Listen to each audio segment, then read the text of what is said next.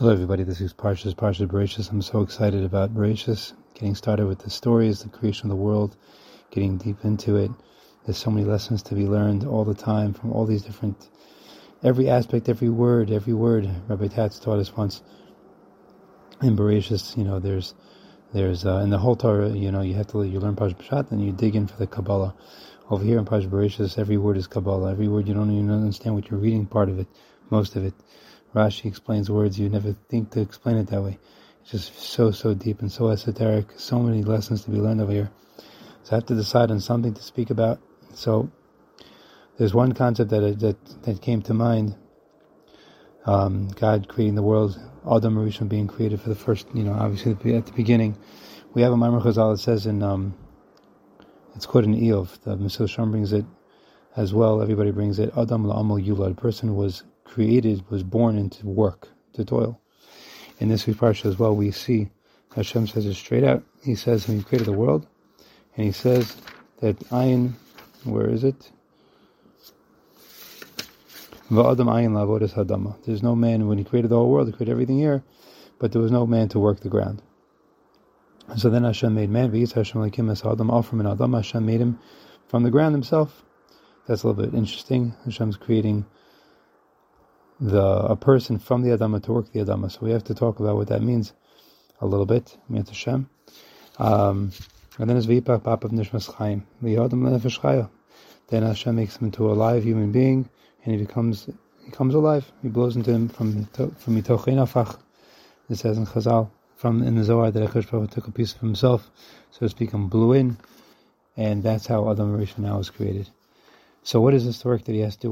Why is he here? So there's an interesting. We have some lessons to learn from the stories of Cain and Hevel. Very, very important story from Cain and Hevel. It's interesting. I always found interesting that Cain's carbon was not accepted. Hevel's was accepted, and we can learn from here a very big yesod in avodas Hashem and serving God. I always found it interesting that it was Cain's idea. It was Cain's idea to bring a carbon, and he gets rebutted in the end, that he didn't do such a great job, and Hevel copies him, and Hevel does a great job. What is the difference between their service? So if you see, it's quite clear, because it says that Cain brought stuff from the worst stuff. Rashi points out he brought, he just wanted to bring something to pay his dues, whereas Hevel he brings his best. He brings his best stuff, and that's exactly what happens. That he is here it is. Hevel hevi gamhu b'choras tzana. He brings from his best. He gives his best. V'yish Hashem al Hevel ve'al and Hashem turns towards Hevel and his korban, his mincha. And Hashem does not turn to Cain and to his korban. And Cain gets very upset. Now what happened here? Cain brings the worst stuff. Hevel brings from his best stuff. But he brings something. So if you think about it, sometimes we all know that Hashem exists, but some of us think that, we have to, in order to get the goodies, we have to do what Hashem wants. We have to, do the mitzvahs. We got to go to davening. We keep Shabbos, because we don't want him to get upset at us, because he's going to mess up our plans. That's wrong. That's a very wrong way of looking at it. The right way to look at it is Hevel's way of looking at it. He gave me everything, and therefore I'm going to give him the best, because I have to give him everything I got. The best of what obviously he wants me to have, because he created me. He wants to give me food. He wants to give me sustenance. But really the best stuff belongs to Him, because He created me. That's the real work that we have to do. And in the end of the day, that's the work that produces the best results, because that's what's going to get us to through our lives, and that's the right way to approach life in avodas Hashem. If we serve HaKadosh Baruch Hu with everything that we have, and we approach it with a sense of, I owe Him everything. How much did I pay for my lungs? How much did I pay for my eyes? And we said that before. And therefore, if I give Him, I got to give Him from the best. I have to show Him that I really appreciate what He's given me. I spoke to my kids about this. I asked them, I don't understand. The light was created when the light was created in the beginning. There was days, there was night. But at the end, it didn't happen until the fourth day, where HaKadosh Baruch Hu created the heavens and the sun and the moon. Where is it? This is already the fourth day. Hashemayim and Me'oris B'Rikei Hashemayim L'Hafta Bein Hayom Bein Halayla. And then it's going to be there's going to be a sun, there's going to be a moon. Where was the light till the fourth day? So it was Hashem's light. You could say it was Hashem's light. So I thought, Hashem, brought light to the world. He made His own light. So I was learning this morning in Tanya. It's something very interesting. It says by the end of days, there's a pasuk that says, Lo yeh lecha od shemesh la'or yoimam ki Hashem yeh lecha la'or olam. The sun won't service you for light of the day. Rather, God Himself will be for the light. It also says, Ki ba'or panecha nasat lanu taras chayim. That Kosh Baruch Hu gave us the or of Hashem in the Torah itself.